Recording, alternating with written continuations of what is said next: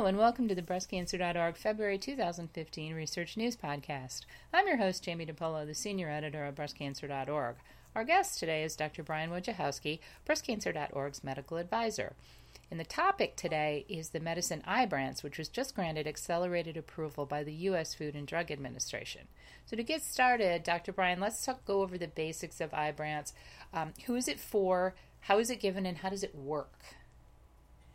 So the basics about Ibrance is that it's a new oral drug, so it's taken by mouth, in combination with a drug that is already on the market for breast cancer, and that's Femara, which is a hormone therapy that many of our readers are going to be familiar with already. Ibrance is something called a kinase inhibitor, and what it inhibits is the cell cycle protein CDK4/6. What's the cell cycle? Well, one of the things a cancer cell needs to do in order to grow and spread is divide. And the process of cell division is called the cell cycle. So this drug inhibits that cell cycle. So it inhibits the process of cancer cells dividing and growing. Okay. The patients who are going to be able to take this medication are patients with advanced or metastatic breast cancer who have not yet had a hormonal therapy. And this could be someone who is recently diagnosed with advanced breast cancer that is hormone receptor positive, so estrogen and progesterone receptor positive. It could be someone who had early stage breast cancer in the past and has now had a recurrence. It could also be a man if he has breast cancer and his cancer is hormone receptor positive and he now has advanced or metastatic disease. Some patients will have already had chemotherapy before their hormone therapy, and this drug would also be appropriate for those patients as well. Let me just clarify, too, because I know some people have had questions. So say I'm a woman, I was diagnosed with early stage hormone receptor positive breast cancer. That was treated with hormonal therapy. Now the cancer has come back, it's metastatic. Am I still eligible for Ibrance? Yes. Okay, so it's the metastatic disease that has not been treated with hormonal therapy before. That's exactly right, Jamie. Okay, perfect. And also I want to point out that because it's always given with Femara, a person would never take Ibrance alone, correct? That's correct, according to the FDA indication. Okay, so this would be then for postmenopausal women.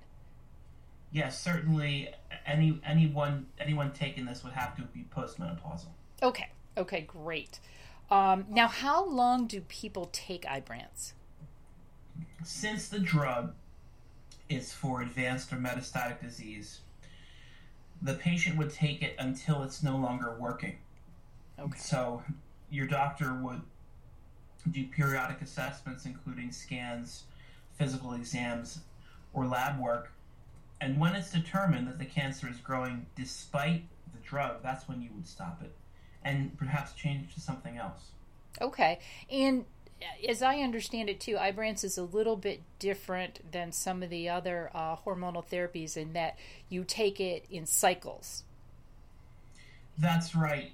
Typically, for hormonal drugs like, for example, like Femara or Arimidex or Aromasin, a patient is taking it every day continuously. But Ibrance is different in the sense that you're taking it once a day for 21 days, then you get a 7-day break, and then you start all over again, and that's considered one cycle. So one cycle lasts for 28 days. Okay. And it's also my understanding, too, so if a person were on Ibrance, they would take it for that 21 days.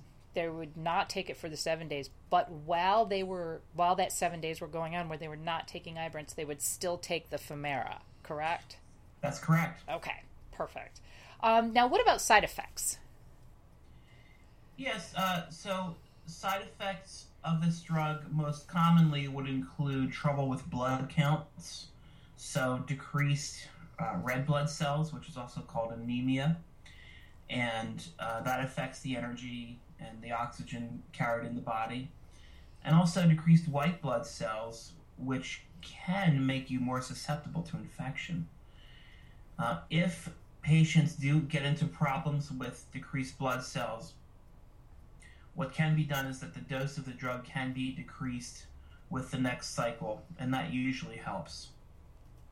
Okay. Are there any other, would guess, like less severe? Like, what are the most common side effects?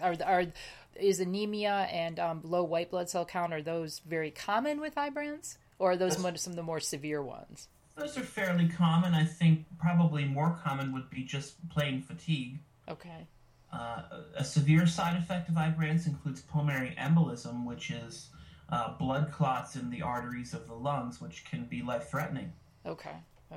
And you certainly would not want to take this drug if you were pregnant. Right. I had read that as well.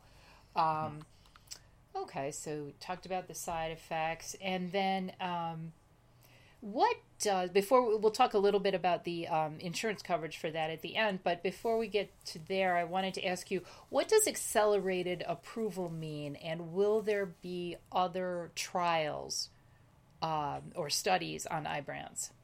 Well, that's a great question. So the FDA has several different programs to get important drugs to the market quicker than they otherwise would.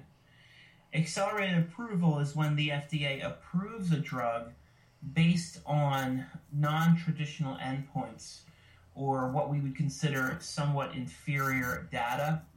So Ibrance, for example, is approved based on a benefit in progression-free survival. So the amount of time that women live without the cancer progressing or getting worse.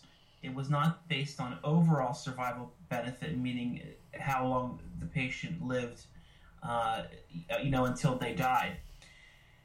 So the FDA thought this drug was important enough and new enough, and that they thought the preliminary data was good enough that they gave it this designation and approved it. Now, there's an ongoing study called the Paloma trial. Paloma is the name of the trial. It also happens to mean dove in Spanish. And depending on the results of this study, this large study, if the results look good, then the drug will receive traditional FDA approval. But if it does not look good, then the drug could be subject to being taken off the market at that point. Oh, okay. But it does get the drugs to patients sooner than otherwise would. Okay. And I should point out that if anybody listening was in a clinical trial to test this medicine, it was called palbociclib. So you may have heard us talk about that earlier.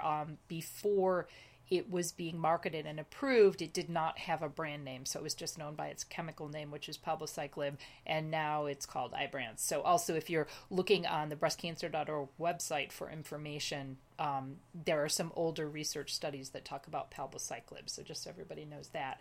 Now, as far as insurance coverage,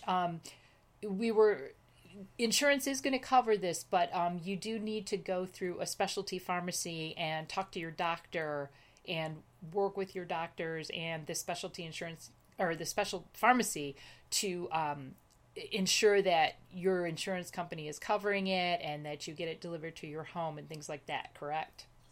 Yes, it is a very expensive drug. It's a specialty drug, and you can't get this at the corner drugstore. Okay. And it's my understanding, too, so when you work with a specialty pharmacy, the navigator there then kind of works with you, and the medicine is actually delivered to your home. Yes, that's usually how it works. Some doctors have navigators they work with in their own office. I know that when my patients get drugs like this, they're going to work with my navigator and my nurses as a team with the specialty pharmacy, and the drug gets approved and delivered to the patient's home, usually within a week or two of prescribing it. Okay, perfect. Well, thank you so much, Dr. Bryan. This has been very illuminating. Is there anything else that we've overlooked about Ibrance?